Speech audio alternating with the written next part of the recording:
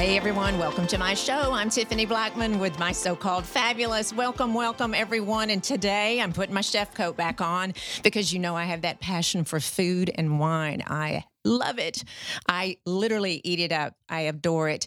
And I'm so excited because we've had chefs and we're doing chef series and I'm bringing in two amazing people that's been in my life since 2009 when they opened.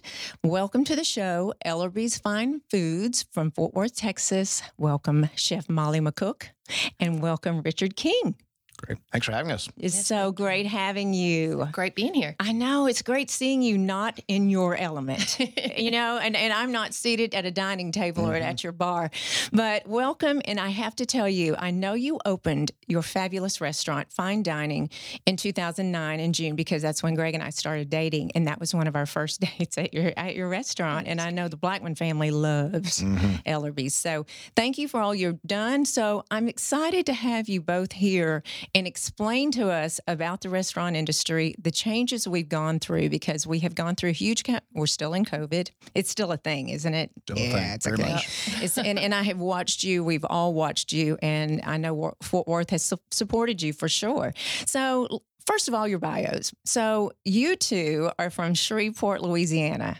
And I understand you've been friends for a long, long time, right? Long time, since I was about 12. Yeah, 30 years. 30 years. Oh, my goodness. 30 years. And you were saying, Richard, when you walked in, you really didn't think you would be sitting here at your age and you're young with Molly in business, right? No, not at all. No way. Yeah, But you're so lucky to be, right? Well, thanks. And very humble about it, too. We started, we always grew up, with families that were always into food and wine. And I think, and we had no idea our families, it just was part of our being. It's part of our dinners. It's part of our traveling. And both our families went down the same kind of path.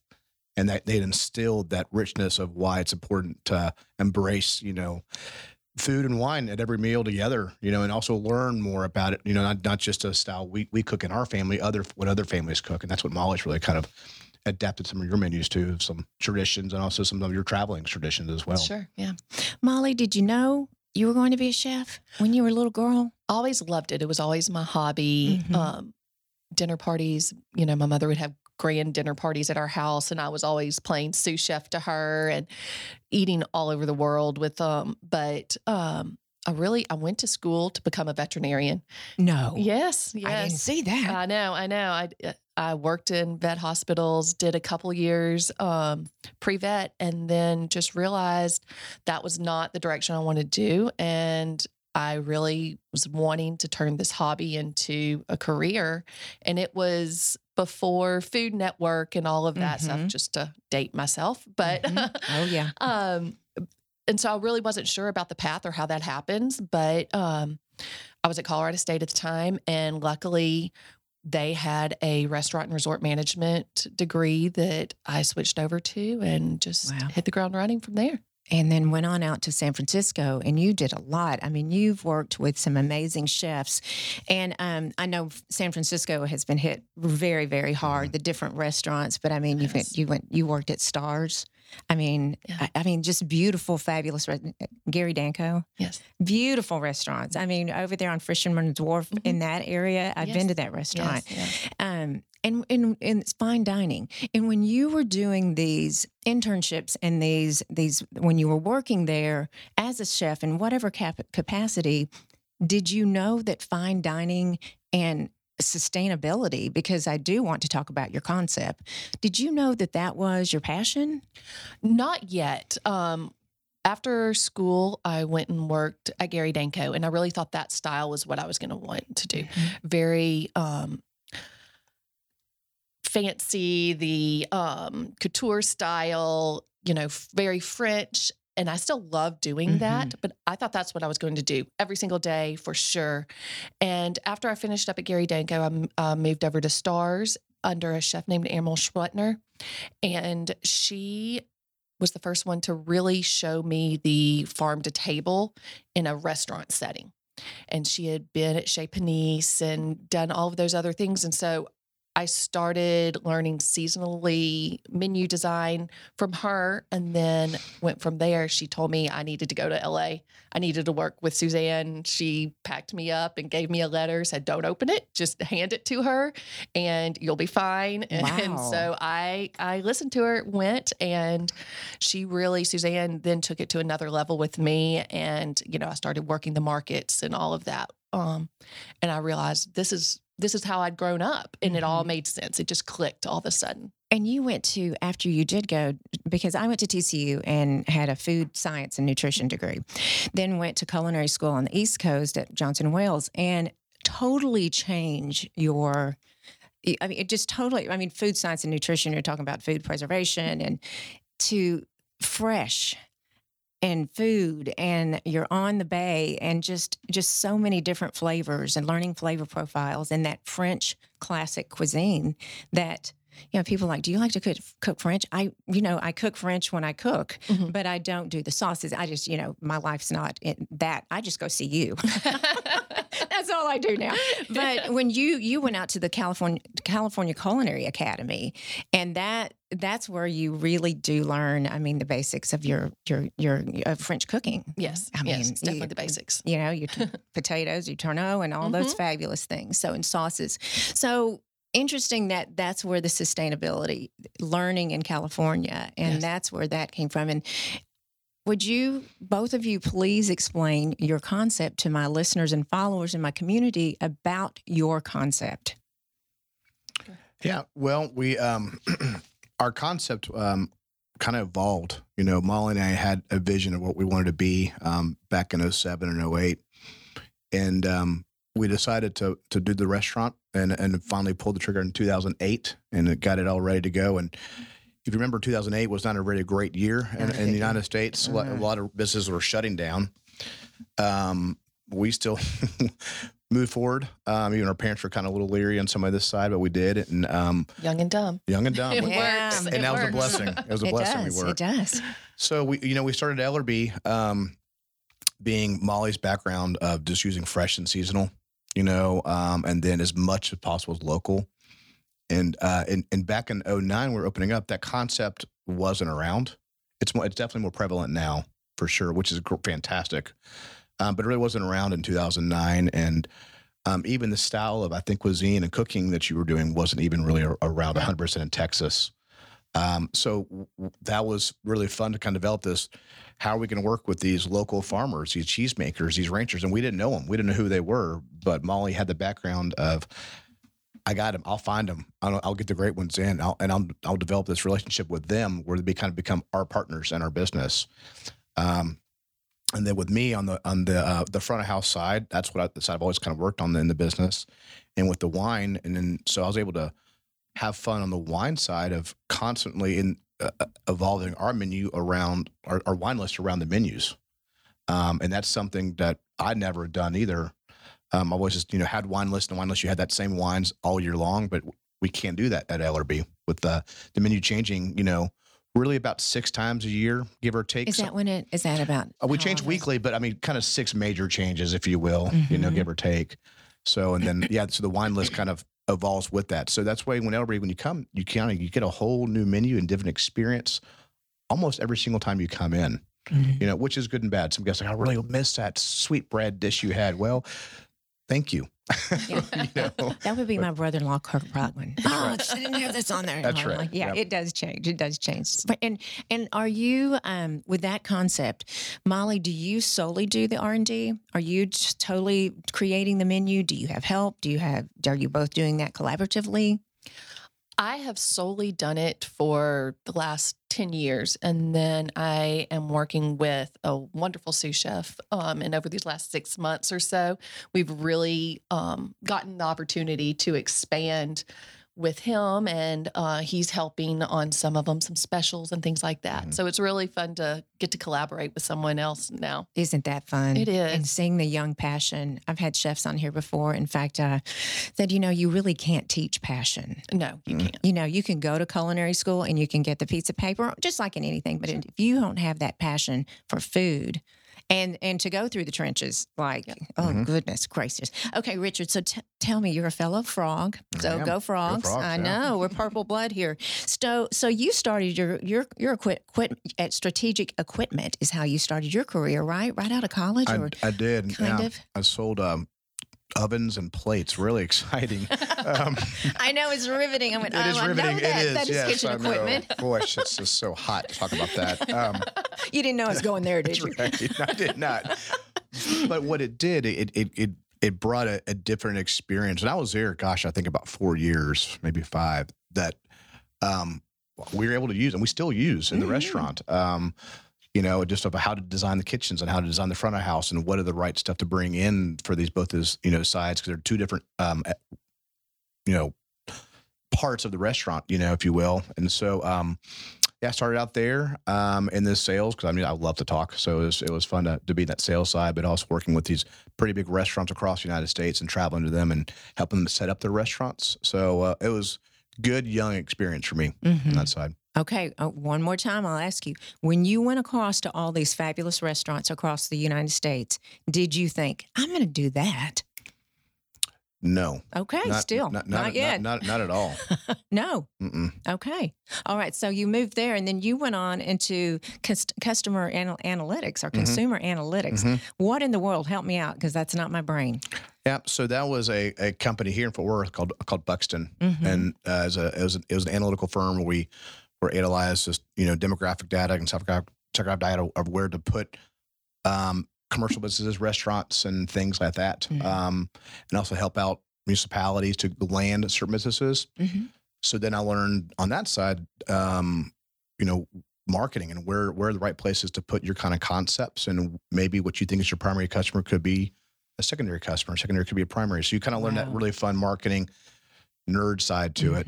I was on the sales side of it, and we had great teams to help us really analyze the information behind that. Right. And I have a point here, because you have spent 15 years from busboy to the front of the house, to the back of the house, and now you're in the front of the house. You're the general manager of LRB, but all of that experience, and I say that because I do have a demographic that's very young that listens and watches, and they're like, I don't know what I want to do when I grow up. And it's guests like yourself that, well, I always liked this, but I really didn't think I really wanted to be. I wanted to be a vet. So, and teaching kids, your kids too, you don't have to know what you want to do immediately in life. So bring us to the restaurant. So, Richard, you love wine, because you brought 2 bottles here. So what did you bring? And first of all, how did you tell us your wine? You love wine. There's a passion for it. So tell us your education with wine and how that started.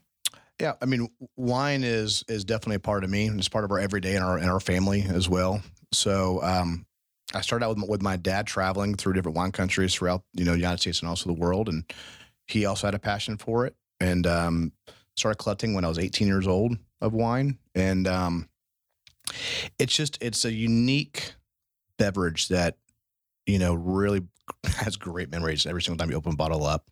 It can make a meal taste better. It can make a meal fun, happy, a lot of laughs, and it's not complicated. I think people really overcomplicate wine and get intimidated by wine. It's fruit juice with alcohol in it. It's really good. It's really good fruit juice alcohol, and but you get to taste everybody's personality in every single bottle. That's totally different, and that's what's fun. And it's fun learning that and learning those different winemaker style or certain regions, why they taste this Pinot from this region, taste it from this Pinot in this other region, and why I would work with this dish, but it won't work with this dish. It's a fun puzzle every single day to work with and to talk about. So do you look at Molly's menu and do you pair with her menu? And then, of course, you go beyond because there's more things. And I say pair because I know that there's flavor profiling and I know that we do pair, but there's still that person. I work for the beef industry. There's still that person that wants a fabulous ribeye steak with a Pinot Grigio. Yep, there's that right. person. You know what I mean? Yeah. It doesn't necessarily work, but it works for them. So what do you say? How do you that select? can still be a pairing, right? That's just a mental pairing. Like you're not going to be able to force them away from their Pinot Grigio from their steak. They've been elite. That's what's going to pair well. And there's probably a memory attached to that, why they do that in the first place, and not even realize it. We have so many of those little nuances that we do without even thinking about it. That's right. And it's easy to guide people as well. People are willing to listen, and most people are willing to try as well. So then, when they come to the restaurant, we kind of guide them through, because Molly's Cuisine it has a lot of tradition behind it, but sometimes they're like, I don't know what this word is. And so our server will guide them through what that is. Oh, yeah, my grandmother used to make that. Exactly. Your grandmother used to make this. Exactly.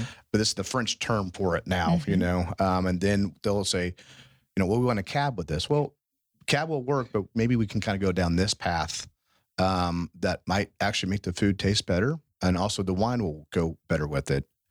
And if you don't like it, it's okay. Molly and Richard will drink that bottle of wine in their office, and we'll find another bottle of wine that you're going to like for dinner. You got so, this. Yeah, right. So somebody's going to win on this deal, So, so I think more so in the past 5 years, we've seen a lot more of our customers being more free thinking on it and really more adaptive. And I think now we have more wine information at our fingertips than we did 10 years ago when we started Ellerby. Mm-hmm. Now people have all these apps on their phones. They can take our wine list and they can figure out, oh, that's a neat wine. That's a good price. I want to do that, which we didn't really have that, right. 5-10 years ago. Technology. So wine's come a long way quickly in the United States. So I see you brought a bottle, and my first visual, and if you're on YouTube, you can see here you can tell us what you brought, but it's a screw top. Yeah, love them. I love them. Yeah. I love it. Can't mess that one up. No, you can't. And the bottle does not go. It doesn't go bad. No, it won't. It won't. I love that. So tell us what you brought with the red. Yeah. So the red screw cap, that little Cote d'Aron. So is that amazing? Well, in a screw cap thing, I know we all have our feelings about, pulling that nice bottle of wine, that cork right out of it. It does feel good, and it has that great little smell to the cork that we like to see and touch. But you're right. A cork, wine has cork in it. There is a possibility that something can go wrong. It's still living food in that bottle. Screw cap is great. Brings the cost down the bottle of wine, which I like. We're all trying to kind of watch our budgets this year on a lot of things, and so screw caps are a way to go. The wine's not going to be bad either. It won't be flawed at all. But this one, this Cote d'Aron, I like it. I think for the holidays, it's called a GSM, so Grenache Syrah Mourvedre blend. So it's out of France, out of the Rhone area in France. And it's a blend that goes well with all these flavors we got coming up in Thanksgiving and also coming through in the Christmas time.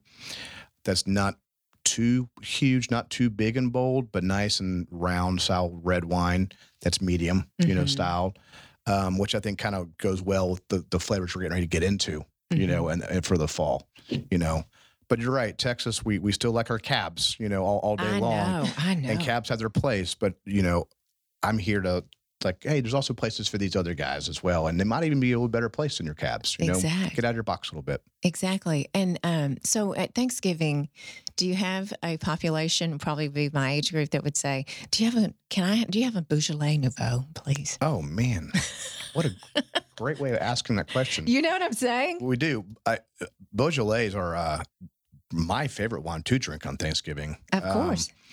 Just because it's light, it's fruity, it's fresh. You're getting these really bigger flavors, in Thanksgiving on the food side.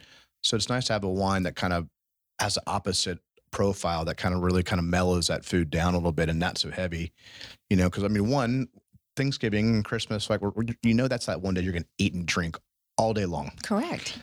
And that's why we do the Beaujolais, especially if you can get the Cru Beaujolais, like $5 more. And you don't want to spend a whole lot of money on these great wines. Not at all. 15, 18, $20 maybe. And you get some great wines for that time. Mm-hmm. I will go and try to purchase, because my mother did. I mean, that was what she served. And they always, the wine, the sales guy or gal always tries to talk me out of it. And I'm like, no, I think it's just a tradition. And go back what you said, Molly. It's a memory of what my mom, that's what she did. And that's what was on the table. That's what we're going to have. I don't want a Pinot Noir. I don't. I'll drink that later. But you know what I'm saying? I mean, it is. So tell us about, we are getting close to the holidays. This is airing 2 weeks before the holidays, actually 2 or 3 weeks. So tell me what you're doing, because we have gotten used to the curbside. We've gotten used to takeout. We've gotten used to ordering our food, because I think we have cooked and cooked until we're done. And consumers, that's just mine. I love to cook, but I think consumers are home and they've cooked and they love it or they're done. So tell us what you're offering and we can start now. Sure. Ordering. Yeah.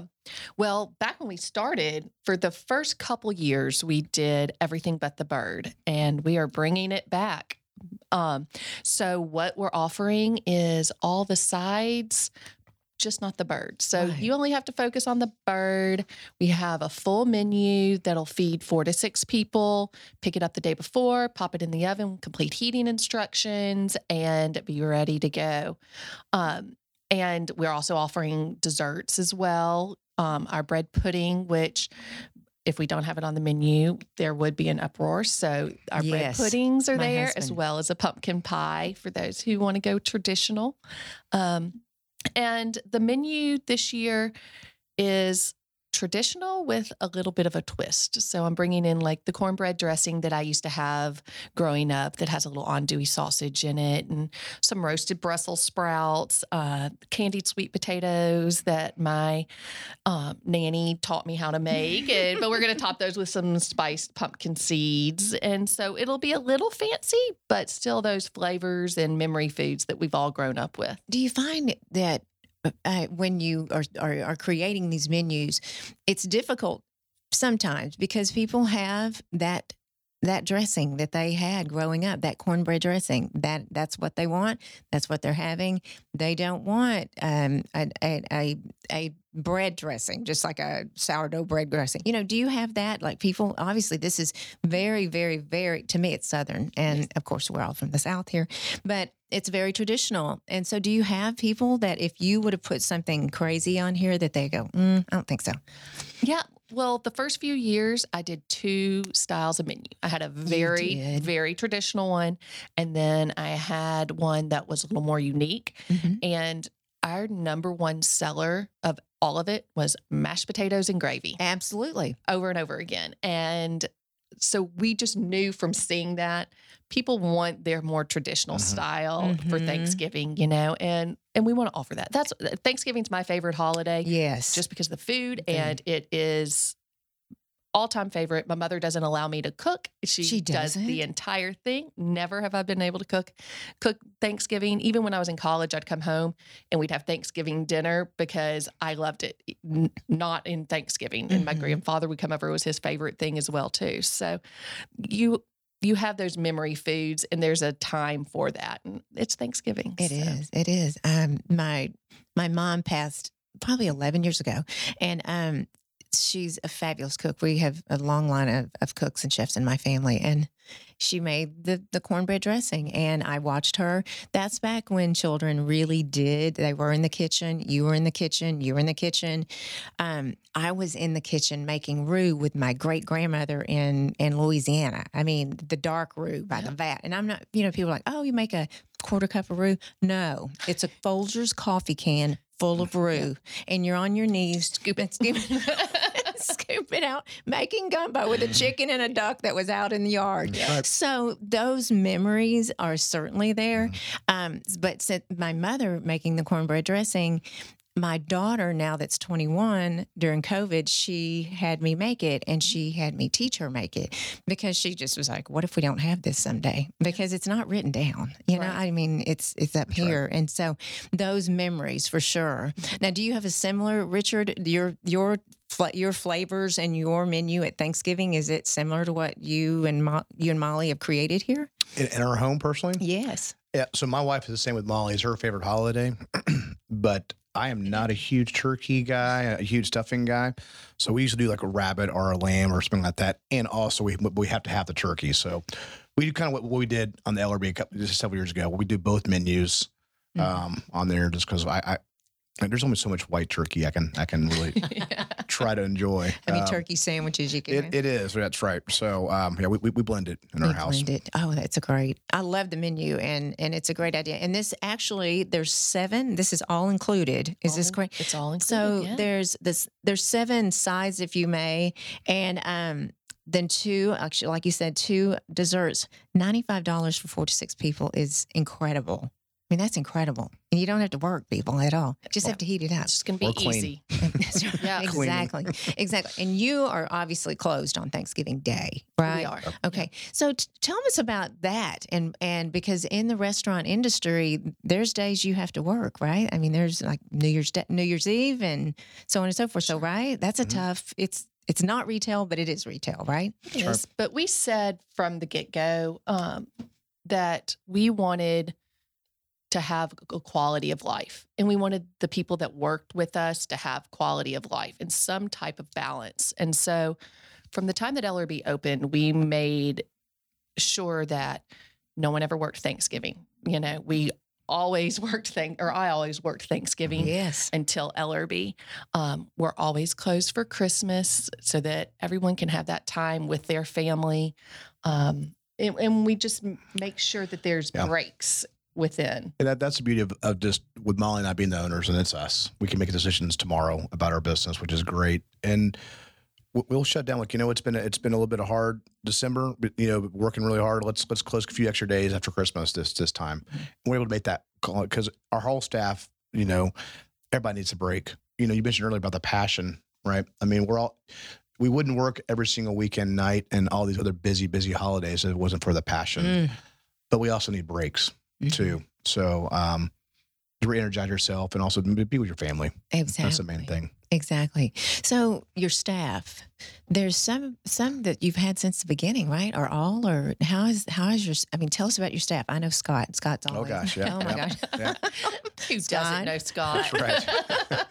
I mean, we do he's have the one sashaying around your dining room, of course. That's right. Making his own mask. Oh my stars! Oh, I know. Literally stars. Everything's bedazzled.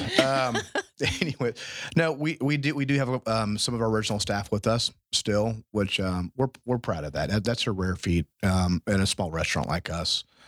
And also, but our staff is everybody we bring in. I mean, they go through a couple of different interviews with us, but that first interview is important because you just feel that passion with them. We keep going back to that word, but it's just we know they want to be in this business, and it's not all about the end result being all about the money. It's like I can't wait to cook this dish, and it changes when I learn it. Or talk about the dish as a server. So we've always had the philosophy, and we tell our everybody here, like, we hope when you leave our restaurant is that you're a way better person, whatever position you were in, that you're not coming in just to cook something on the fryer or to serve food. You're gonna move through our company and just be better on the food and wine side, but also like our motto is you're serving your grandmother every single day. That could be a food critic, Right. and just if you have that mentality, then you're going to make that person feel really comfortable making that dish for them and serving that dish for them. Right. And honestly, LRB is not the easiest restaurant job. It's not. And we've known that from the time that we opened.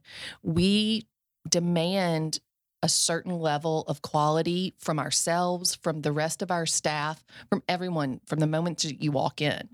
And working in a kitchen where the menu is changing 6 times a year, or we're having to come up with new things on the fly because a farmer, the deer ate the lettuce. So we've got to change something up. You have to be on your toes and you have to be dedicated to what we're doing. And it's the same in the front.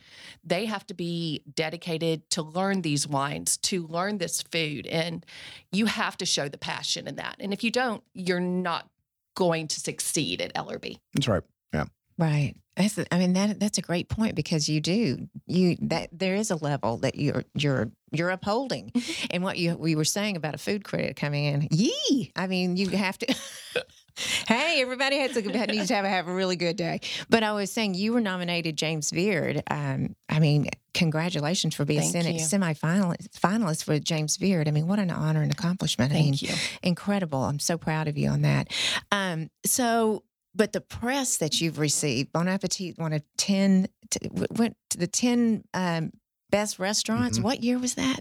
10. In 10. Mm-hmm. Right after opening. Feels like yesterday. Feels like 35 years ago. Yes, literally. That's right. Exactly. And all of this, Southern Living, I worked for Southern Living right out of culinary school. And, what a great, was the best shops. I think that was the article. We got a lot of gosh, I mean, there's a lot of accolades. I mean, we were You have. certainly, I mean, it goes certainly on. blessed. Very blessed. We worked hard at it, that's for sure. But the Ellerby story also, and we got this old gas station. It was built in 1920 just because it's what we could afford. That was kind of. Oh yeah, tell us that. Well, so that's going to really happen. We were looking at all these great places in Fort Worth of where to put this restaurant, and we looked at some of the hot spots that we knew would be a hot spot, but we couldn't afford those hot spots. Mm-hmm. And so, like Molly was saying earlier, young and dumb. So we thought, well, let's go to another area we feel is kind of up and coming and it will be a hot spot, and it's just on the verge of getting there, but not there as the time we signed our lease. Mm-hmm. Yeah, we got an old 1920 Texaco gas station that it was just had a great bones and a great heart to it, and we just got to redo it. And we had a lot of press really take that story on of how we took this dilapidated station and made it this really beautiful Napa style feeling restaurant inside. In an area that we were pushing the limitations of that area a little bit. We were one of the first restaurants on that street, and definitely on the higher end for sure. And the population wasn't quite there over there yet, but now it's one of the hottest areas to be in Fort Worth. Oh, I know it. And so we're just, that was a fun project. So a lot of press has kind of gravitated to that story as well. And that just organically happened. I mean, we did not plan that like, oh, this is going to be a neat spot in 10 years from now. It just kind of happened that way. I mean, that is amazing. When I was there Friday night, we walked down, and it's just ever evolving. Magnolia over in that area, it's just evolving. And I was like, oh my goodness! I remember when you opened, it wasn't there. I mean, and apartments That's right. and good for you. So, tell us about what's going on, because I'm trying to figure out where to put COVID in here, because you do have a beautiful new bar. Because before you had kind of a market, it looked like a Napa Valley. You're going into a winery, and there's a little market. So tell us how that concept arrived, and then we'll move into our pandemic. Or vice versa. Well, yeah. Well, I mean, you're right. It was a market when you first walked in, or that feel of a market. Right. And that's hence the name Ellerby Fine Foods. And that's another thing is when we started our concept in 2008 and our brands in 2009, and, we opened the doors up, we had the idea of a fine dining restaurant and then a market when you walk in. But we learned really quickly off the bat is Fort Worth wanted more of the fine dining farm to table scene. And we also didn't have the time to get to the other portion of it. So we never got there. And that was being just adaptive to our lives and what was thrown at us at that time. So it kind of kept that area. It's something as a market, something we've always kind of wanted to do is put a bar in. So yeah, we finally enclosed our patio, made it a really nice New Orleans garden room, on the outside. That it still can be open air, but it has right now it's closed up and it's really pretty inside. And then we put it in this really just fun bar and also New Orleans style feel, in that bar. Gosh, we got that bar is from the late 1800s out of Pennsylvania. We built a wine cellar. We have a table in the middle, this communal table that's, sits 10. It's from the 1700s out of France. We had a lot of fun doing this bar so when you did walk in Ellerby, it's a place like, I want to go have something to drink before we go sit down for dinner, or you finish dinner, like, let's go have a little glass of dessert wine at the bar, waiting area. And then, yeah, like Molly was saying earlier, I got to finally build my wine cellar, and good and bad. I've grown our wine collection it's pretty large now. Yeah. Yes. We're one of the largest in the area. So we had to give all those wines a good home, and so now they're cellared in there as well. So that's one of the first things you see when you walk in, is a cellar that holds 2,000 bottles, and it's fun. Then we shut down. Yeah, that's when COVID came. Finished this bar right before Valentine's, that week of. Finished everything, and then we had our grand opening scheduled for the first week of April. That's right. Oh yes. Yeah, we had a great party lined up, and then May 12th, we ended up shutting everything down inside. Well, I mean March. Yeah, March. It all runs together at this point. What day is it? I know. Yeah. So is it Thanksgiving today? Keep going. Just keep going. That's right. Yeah. So then, so we just as a state mandate, everybody was allowed to shut down. With that happening, Molly and I, we knew that was going to happen. You You know, knew. we did well. Just we physically had that feeling like this is going to happen. We were watching some other states that some of their data and also some of what those municipalities were doing. So we knew we weren't too far behind. Right. Luckily, we went curbside the very next day, or no, it might have been the day before, We went curbside the weekend. before it shut. Yep. Really? Yeah, so we were kind of the very first ones to do it. So we already had that model kind of lined up and in place. So our transition wasn't a rough one, really. It was actually very energizing because our staff, a lot of staff got that fear of where's my job going to be tomorrow. I still have rent due no matter what. And we didn't know anything about COVID really quite yet and how long this was going to be. We thought, no question, this is going to be a 2-week hiccup, Absolutely. maybe 3 weeks. No way this is going longer than this. No. But there's still that fear because when we don't know what's tomorrow's going to hold, we just think the worst. Mhm. And so, but we were to do curbside, and it was fantastic. It was fun. Everybody stayed on. The whole staff did. And The whole staff? It was Our great. staff. Oh, my Yeah. stars. It was great. Then everybody else kind of started doing it as well, which is great. And then so through that COVID process, that Molly and I, we okay, let's change it up then. Let's change our style. So we added some little new things in. One, to give our customers always different options during this challenging time. And then two, it might be more importantly to keep our staff, keeping their mental state really good, and like you have a safe home working here. We will figure this out. We didn't take a couple of checks for a long time. Yes. Right. So, and then, we weren't open for lunch. We opened back up in May. Was it May? We all opened back up. Mm-hmm. And it was a soft opening, because, the public was still a little uneasy about Sure. coming out. Not us. We No, were I there. We were there. Knocking on the door. We were. But it was just good to see faces again. It was good. Even though you didn't know if you're going to hug somebody or shake their hand, you didn't know what to do. The COVID fist bump wasn't really quite around yet. And, but it was finally to get kind of back a little bit, some normalcy back into our game again. We never opened back up for lunch. We still are shut down for lunch. But it's during this whole time, it's given you and I some time to really reflect on other stuff, about our company, about our families, so it's just been some really great things that we never would have thought would have come out of this COVID.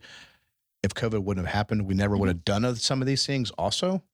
It's been a kind of a real unique disguised blessing. Yeah. It's given us an opportunity too to focus, like you're saying, on other aspects that we would not have even thought to incorporate. Like Richard's been doing the virtual wine tastings, and we've been getting to do in the kitchen the little nosh boxes to go with that. And that's been really fun and different because we always loved our wine dinners. But right now, it's just not the time for that. But we've gotten to offer this to more people in a larger format. And then also the Throwback Thursdays. We've been doing kind of more of a comfort style family meals once a week, and, all those flavors and things that people want, and they're not having to do it themselves. And so it's been fun to see new projects come through for LRB during this. So, Molly, your Throwback Thursday, and is this in dining in or curbside or both? Curbside. Curbside. Okay. For example, Homestyle Meatloaf was October 15th. Oh my goodness. Of course, the mashed potatoes and Yes. gravy. And then braised beef ragu with rigatoni. So there's your pasta side. And then praline pulled pork and grits. Are you kidding? How you feeling about that, Paul? I'm always hungry back here whenever you have these food episodes. I just saw him shaking his head back there. I know You said my favorite word, praline, and then that's just. Oh gosh. Yeah. Did you say it praline or praline? Praline? Okay. Oh. Louisiana. Got it. Praline. It's all the same to No me. matter what, it's delicious. Yep. You learn that at day one at LRB. It's praline. Praline. Yeah. I know They probably cringed when I just said that. So this is the type of food that you're doing for curbside, and that has to be wildly popular. It has been. We've seen a lot of people enjoying it, and it's a fun thing for us to get to offer. And, like we were saying, like we grew up going out to dinner, maybe right now you're not wanting to go out to dinner, or you use Ellerby as a special occasion and the kids are like, well, I've never gotten to go. Well, this is Ellerby at home, for the whole family. So we've had a lot of families say that, oh, the kids were so excited because you said, oh, you're going to get to have Ellerby tonight because they know that's the special place for mom and dad kind of a thing. So this is is it for 4 to 6 and how many? 4 people, $44. 44. Oh my goodness. Yeah. That is fabulous. Okay. So each week that menu can be found on your website or on y'all newsletter or anything? Newsletter and on the website. Okay. On Just your website. Order by Wednesday afternoon and pick up on Thursday. Well, I tell you, I did some curbside, and if I remember correctly, I mean, my daughter we were reading, and it was chicken salad or something. I'm just like, oh my gosh, which I adore chicken salad, but oh my goodness, it's so good. Which I love everything on your menu. My husband loves Mama's the bread pudding. The bread pudding. I can't touch it, but yes. Okay, so let's take it back to COVID. So the silver lining for you all, you did get to regroup and to redefine some opportunities, right?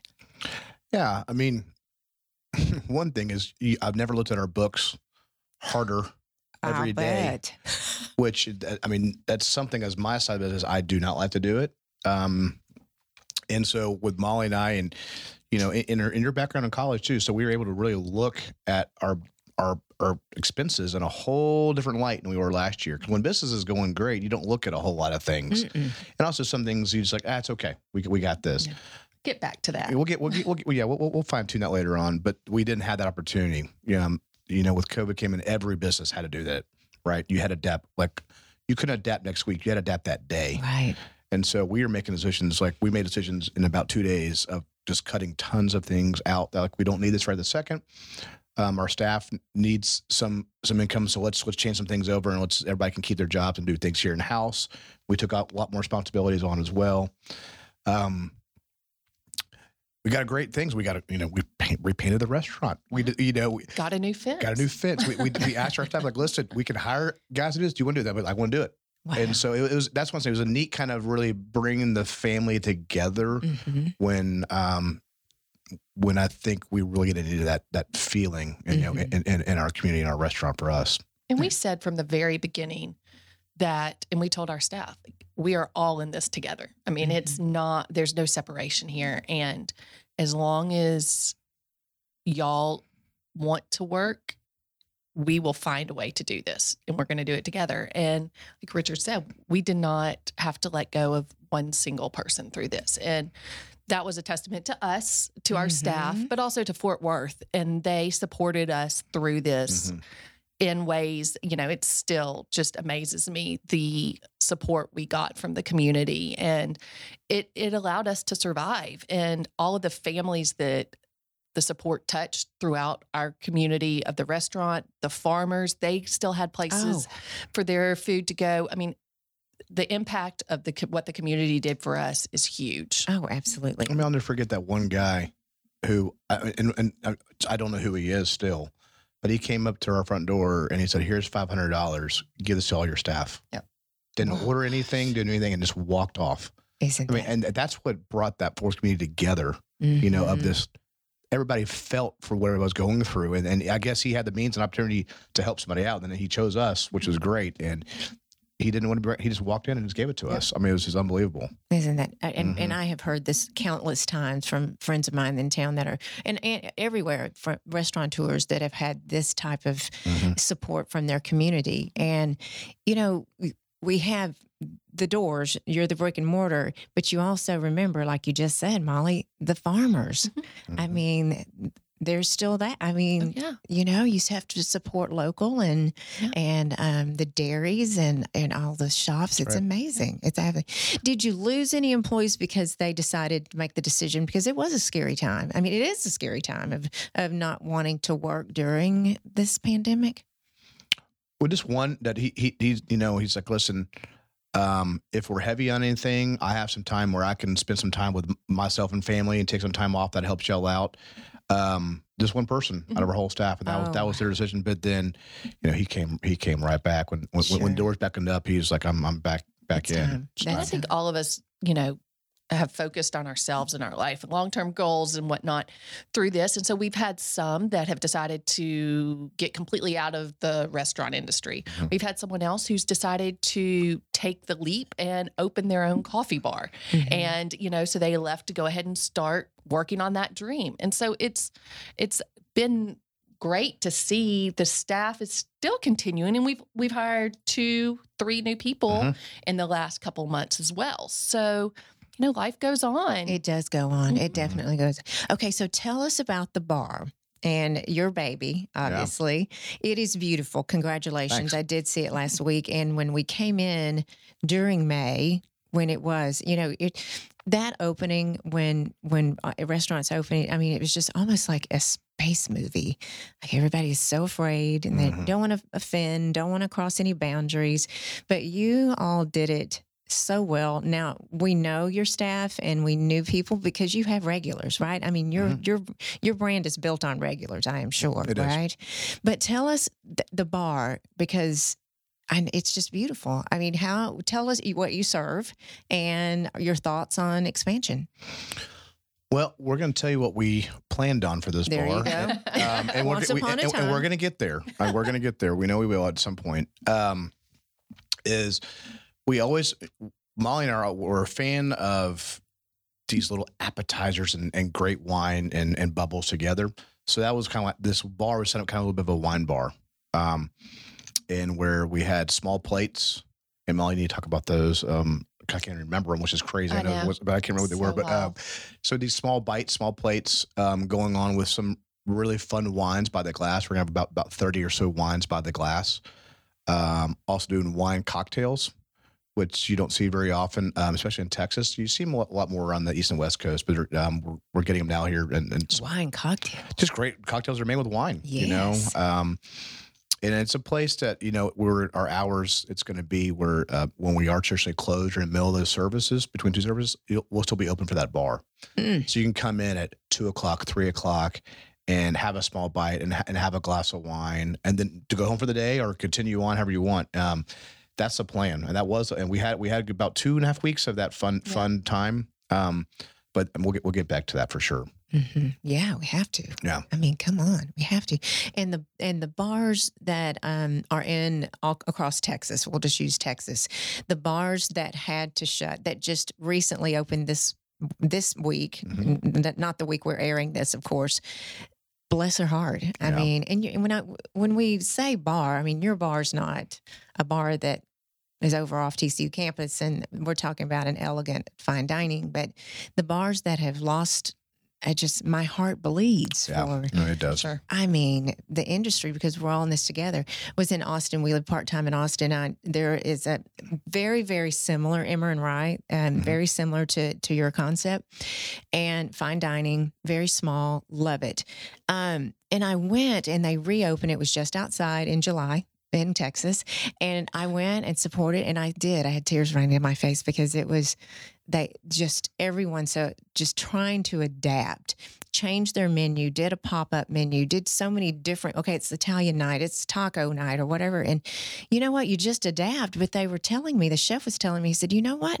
We have to adapt to these kids that have lost their jobs, but they're used to coming to Emmer and Ryan having a glass of wine. So, and it was just interesting. But I would just remember thinking, my heart bleeds for our industry. I say that because that's the industry I'm in, you're in, but all of the industries as well. But what you're saying too is there is a silver lining. You can breathe and you can redefine yourself or shut your doors, right? That's right. You decided not to do that.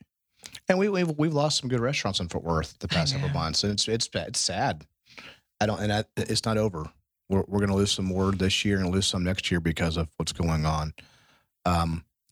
But, I think restaurants, if you can power through this, we're only going to be a better restaurant next year. And all the restaurants and bars that are able to power through this and then get through that fight, that restaurant bar and that staff's going to be a stronger staff for sure. No question. And the trust you have, that y'all have your staff. I mean, just incredible. That We got good ones. you're going to take care of them. All right. Okay, I want to do something fun here. I'm going to stop talking about that stuff. It's going to go away, though. All right, so I was there Friday night, and I had Battlefield Ranch Water Buffalo Larb Salad. Okay? Yes. So I am going to use what I thought, and Scott explained it to me, but then I saw the flavors, and once I received and tasted, it was very Asian influenced, right? is. Very okay. Explain to me this salad / appetizer. I was right. So fabulous. First of all, all right. So you. explain this to me. And where did you come? Where did this come from? Well, you see it as a traditional salad offered a lot at Thai restaurants. And if you've been at LRB much, I usually don't do that much Asian inspiration. No. But that is where one of the collaborations with my sous chef that we've come together because he really loves Asian flavors and whatnot. And so I was like, well, let's give this a try. And that's one of his strong suits and not mine. So I love that salad. I wanted to incorporate it on there. And that's, wanted to do our own little take with our local water buffalo instead of ground beef. It's what you usually see. It was so refreshing, so fabulous. Okay, pair it with a wine for me. Oh gosh, on the spot. We can come back to you. No, I got it. I mean, I got this right. my home run is always champagne. Yeah. You got a lot of flavors going on with that salad. And those Asian flavors, that spice and heat, and some of that acid coming in it. I just love sparkling wine with a dish like that. Really? Yeah. They're both, it would make just great, especially this guy right here in front of us is Argyle Sparkling Rosé out of Oregon. It would go perfectly with that. That looks fantastic. Okay, so like you're saying bubbles or champagne with that. Would you ever do a Riesling with a little bit of sweet on it? Yep. So I like Rieslings and Gewürztraminers, and it's the same also with Thanksgiving. Those are two great wines as well to go with Thanksgiving. But yeah, you're right. You're sweet that goes with that heat on a lot of those dishes. Kind of it balances out that sweetness comes down, the heat comes down. They kind of a good old marriage of two flavors. Molly, that was incredible. Great. And there's a local chef that was here not too long ago, and she said the same thing. She said, I just kind of got stuck. I just was doing my same thing all the time, doing, hired a couple of new guys, and, they kind of pushed the envelope, and it was not in her comfort zone. And she said it was wildly popular. Yeah. Okay, so you have the shrimp. So the shrimp that you have that you put on top of redfish. Am I remember which one I'm talking? The little tiny shrimp. The bay shrimp. Yep. Okay.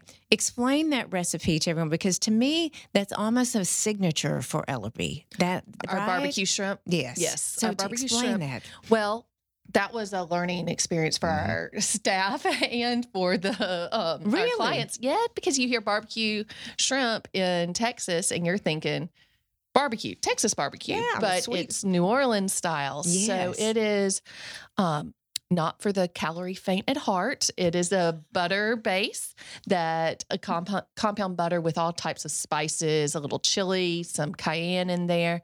And then we also sweat down the mirepoix, the onions and the celery and the bell pepper, and then just lightly poach those little base shrimp in there. And so then that's a great sauce all in itself. Just so luscious and fabulous. Pair wine with us. Give us some wine with that. On top of that redfish. Oh, with redfish. Okay. Yeah, the redfish, because we've had the shrimp on top, the Creole shrimp. The Creole shrimp. Okay, Yep. yeah, we've had the Creole shrimp because when I think Creole shrimp, I think the Louisiana because of the Shreveport. So if you do the redfish with the Creole shrimp, what would be your pairing? Well, traditionally, we've actually been doing with Pinot. Really? Yeah, because I guess we are all growing up taught red meat, white fish or poultry, right? That's gone for sure now, I think. And so, we do Pinots and all kinds of Pinot Noirs with this dish because the way the fish is prepared with some of that heat on it, and then with that fat that's coming through that Texas-based shrimp and the heat on that, it goes great with just a really good bright red wine that doesn't overpower the fish. Not tannic at all. You need something that really has no tannins on it, but it has that same kind of mouthfeel that fish is going to, the weight of that wine's going to have the same weight that dish is going to have. And then just trying to marry that same notes that are in the dish that you might have that same note in that wine. Gotcha. Okay. Is there a favorite? You have one favorite dish on your menu. Is there I I know, don't. I know. I don't. I know we get asked that a lot. People ask me that, and it all changes. Like I come up with my new menu. I'm so excited. I post it. I'm like, yay! Everyone looks at it. Everyone's excited. We go through menu change, and then we're about 3 weeks in, and I'm like, okay, I'm tired of looking at that dish. I've got to completely change that. And so by the time I get done, I don't No, like any of them, ever. and I'm sitting there thinking, what was I doing putting this on my menu? And I have to start all over. You So- take it off and then someone wants it back. Oh yeah, Of always. course. But I would say probably people know when we bring on the menu the duck confit. Yes. Oh well, yes. I always bring a coffee. That's They you don't love have to our bring that coffee. exact dish, but you bring a formation of that dish Mhm. every single year, and everybody's like, "Oh my gosh, it's back! It's back! It's back. The duck confit is Yes, back." Because yes. you do a very traditional style Yes. duck confit, Yeah. so and so it takes a long time to Yeah. make it the way it is. But yeah, that's one dish I think you'll see coming back. Mhm. Usually twice a year, give or take some time. Yeah. So Yeah, Which part of the year would it be? winter. Winter. Yeah. Okay, Yeah. so it's coming. So coming. the duck confit is very rich, very, very rich. It is. And you would put with that. I'm gonna go. Gosh, that's when you think regionally, right? So in wine pairings, where the dish is from, what they can drink with that. So I'm gonna go just French. Go in France. And go French, Mhm. yeah. You know, I love a Rhone. Again, I know we keep coming back to this, this little girl right here on the table, but the Rhones, with that, you just get a little bit richer style wine, with it. I mean, that definitely is a rich dish, Yes. right? But you don't want a wine too rich to where it's gonna, be too much going on in the mouth at the same time. Right, Yeah. right. So I always ask my chefs and my foodies and my wine, I always ask this question: what is your either favorite or earliest memory, food memory? And I'll start with mine so you can think a minute, and you may know it right away. But your earliest, very earliest, and mine was when I was about 4 or 5. It was the 70s, and my mom had a dinner party, fondue party. All right. And she had the fondue pots, the electric. It was electric because it was the 70s color. And I remember hiding underneath the main table, and I would just sit and watch. And I would look, and I'd see my mom's big glitter palazzo pants, or, big legs. And it was the 70s, and they were having fun. I'm sure there was cigarette smoke everywhere. And I was under there, and I just remember all of the fun. And me going to culinary school, I said, I'm not doing food. I got a full ride scholarship, and it was based on food. Mm-hmm. So I was put there, and I had a passion for it, but that was my youngest and my most, that was just the coolest thing. And it was fondue. It's cheese, Mhm. cheese and chocolate melted, basically. So you tell us your food memory, and it may be last week. Well, our youngest food memory? It doesn't matter. Just a great Well, I'll go with food. youngest. That's what I thought of first. And I'm not saying it's a good one, but I do remember this. Yeah. Our grandmother's house as well. And I was around 4 or 5 years old because my grandmother was saying we had these dinner parties, and especially Christmas, Thanksgiving was really big in our family. That gelatin salad that they would make, Oh yeah. that would Oh, have wow. nuts in it. Yes. And as a kid, you're like, okay, first I'm eating Jell-O. That's not clear. It actually it's Stuff opaque. in it. It has stuff in it. Then not only that, you're gonna put mayonnaise on top of it. I know. And so as a kid, you're like, Grandma, this is not right. But you still ate it. You could not eat. You had to at least try a bite in our house. Sure. So you try a bite of everything. That's a memory I have, so I don't eat it anymore. It's a No. food I've gone away with, but that's a memory I do have really young. Is that funny? Because I remember the mayonnaise as well on top of the. I'm thinking of that now. I want to kind of my mouth. I was going, It sounds horrible right Green, now. and It was green. green. It's only green. Yeah. green. It's like a Pistachio. lime green. Oh yeah, Yeah. they put some And pistachios in it. marshmallows. in Yes. there. Yeah, marshmallows every now Yeah. and then. Yeah. Yeah, I remember Mother doing a Oh. yellow Jello with cheddar cheese, Mhm. Mhm. and nuts, and anyway, go ahead. Yeah. Yeah. We have to move on from this. We just went down that road. Thanks, Richard. What wine would you pair with that? Oh gosh, yeah, don't get it. lot. Yeah, I don't know on that one. Poor Bill. Exactly. Okay, it's true. A food memory would probably be at my grandparents' house on Ellerby. Uh-huh.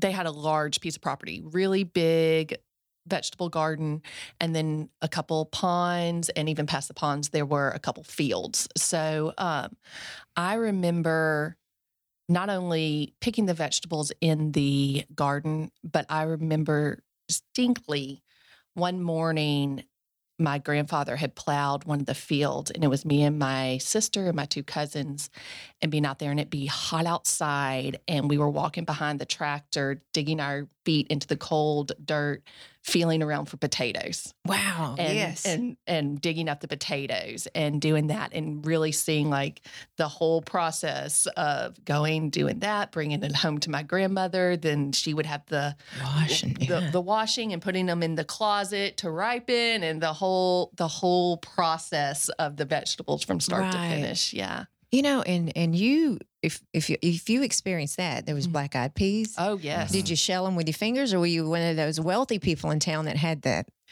electric one? We would Oh, yeah. sit in the garden room on the Yeah. floor, and we would have our 2 bowls, and we would get 10 cents for each bowl that we shelled. And I mean, you were in big money, Oh, and you yeah. only made it through like 3 bowls Sure, before before you your were done. fingers were done. Yeah. Got a little distracted. Exactly. yeah, but that was And definitely. for what it's worth, we still shell our own peas at Ellerby. I know. You do? Oh I yeah. do it. Yes. I bring them because it's a memory. And It is a memory. And the farmers live in the house. Do you want the shelled ones? I'm like, no. Give us the ones No. without, and just the smell of it, and Yes. and feeling it. And I know the kitchen, every time the peas come in or the okra, they're like, oh Here goodness, we here go. we go again, Mhm. But I'm like, oh, it's so great. Just grab a couple bowls, stand online, and wait for that order to start coming in, and just shell. And That is in between. fantastic. I love that. That is a great, and it is memories. And I'm hoping that I'm creating memories, for my daughter. She's 21 now, but I want what I had. I would pick blackberries on our fence, and I would just go down and eat them and eat them and eat them. And my mom's like, just pick them. We're going to make a cobbler or whatever. And she would ask me, did you eat any? Mm-mm. And my mouth is purple. I mean, just okay. You can get a spanking from the peach tree. Okay, and take your lickings. But it's just those fabulous memories. And knowing you two now better, I see that passion comes from memories and sure. the namesake of your restaurant, Ellerby, Yes. because your grandparents. because my grandparents lived off of Ellerby in Ellerby. Shreveport, so it was owed to them and our childhoods and Yep. in our hometown. Yeah, and you two, your partners, of course. Okay, I want to know before we wrap up, white gloves, purple teeth. Mm. Yeah, right. Yeah, so that's a little bit of something we formed a little bit before this all happened, but like Molly was saying, we adapted it now this year. So we have a unique license. We're able to sell all of our wine retail. We're able to get a lot of fun wines that restaurants can't necessarily get sometimes. So we offer just a personal concierge service, and it can be we just help you buy wine for a party or for a wedding or for your wine cellar. Or if you have a wine cellar, you don't know, like, gosh, we have a lot of Cabernet, but I really want to try some other things. Can you start kind of show me some of the wines that, my family might like in this price point? And so we'll kind of go through a cellar management and with them on that. Private events. So we're doing like virtual wine tastings now, which that wasn't a thing 5 months ago. Not at all. Nobody knew what Zoom was in January. Couldn't make someone do that. Right. No. So now we're doing these little virtual wine tastings with the winemakers and winery owners now too. So people could be in their home or their office and doing these fun little, white glove style feeling of having wine. So we'll bring the wine to your business or your house for you, and then later on that night we'll have a little phone call and walk through wine for about an hour and a half. Wow. So yeah, it's been great. It's just something a little unique our restaurant can do. Mhm. A lot of our customers do really, really love and appreciate wine, and it's something like I just don't know really what to buy sometimes, and so that's kind of we're here to guide them through that. Hey, here's a question for you. So, lived in different places in my life and moved quite often.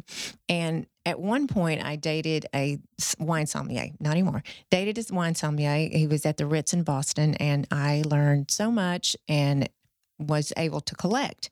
So I don't know what I have anymore. Mhm. You know what I mean? Mhm. Is that a service? Is that a thing to come to someone's home and say, pitch it, drink it, store it? Yep, that's what we do.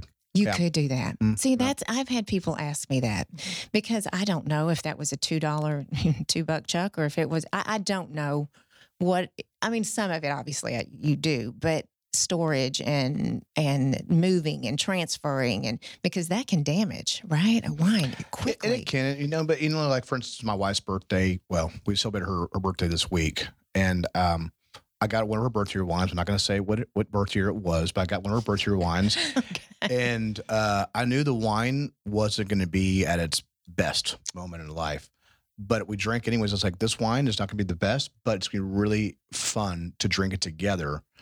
As a group, we did, and I explained what happened on in that year and how that wine was made that way. So sometimes the wine still cannot be at its, best optimal way of tasting, but still you might want to keep it sometimes because it has a memory behind it while you bought that bottle.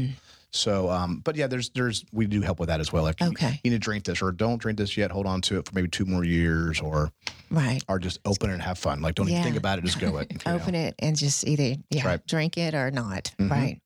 Well, it has been so fabulous seeing you, both of you here, and I have to say we've had so many guests. We're almost on 47 or something shows, I think. Wow. But I have to say, you two going through this national pandemic we've all gone through, I feel good. I mean, I feel good about what you've done, how our community is supported. You've supported the community and so many families. And I just can't thank you for your talent and your time and your energy and your passion, for sure. Thank you. And I can't wait to come in that bar. That's right. Well, this has been fun doing this as well. I know. Well, we love thank you so much. Okay, we can find you at ellerbys.com. Is that the LRBFineFoods.com. Okay, Instagram. We do it all. Instagram and Facebook and all the man, we have a good team that handles all our Yeah, PR. we don't. Don't We- yeah. We know we have a Facebook page. We do not get on it. But There's no we. but it's managed very well by a team. So Exactly. I do understand. Yeah. We 'cause- try. Yeah. We yes. Yes, exactly. Well, I appreciate you, and everyone, please go and support these fabulous people and support local and the Yes. farmers and everyone else. Please. And it's great talking to you today. Everyone follow me at Tiffany C. Blackman. And of course, we're trying to get up in that Apple world. Please go to YouTube, rate and review this, and tell us what you want to hear and see and do. And I hope you all are well and keep being fabulous.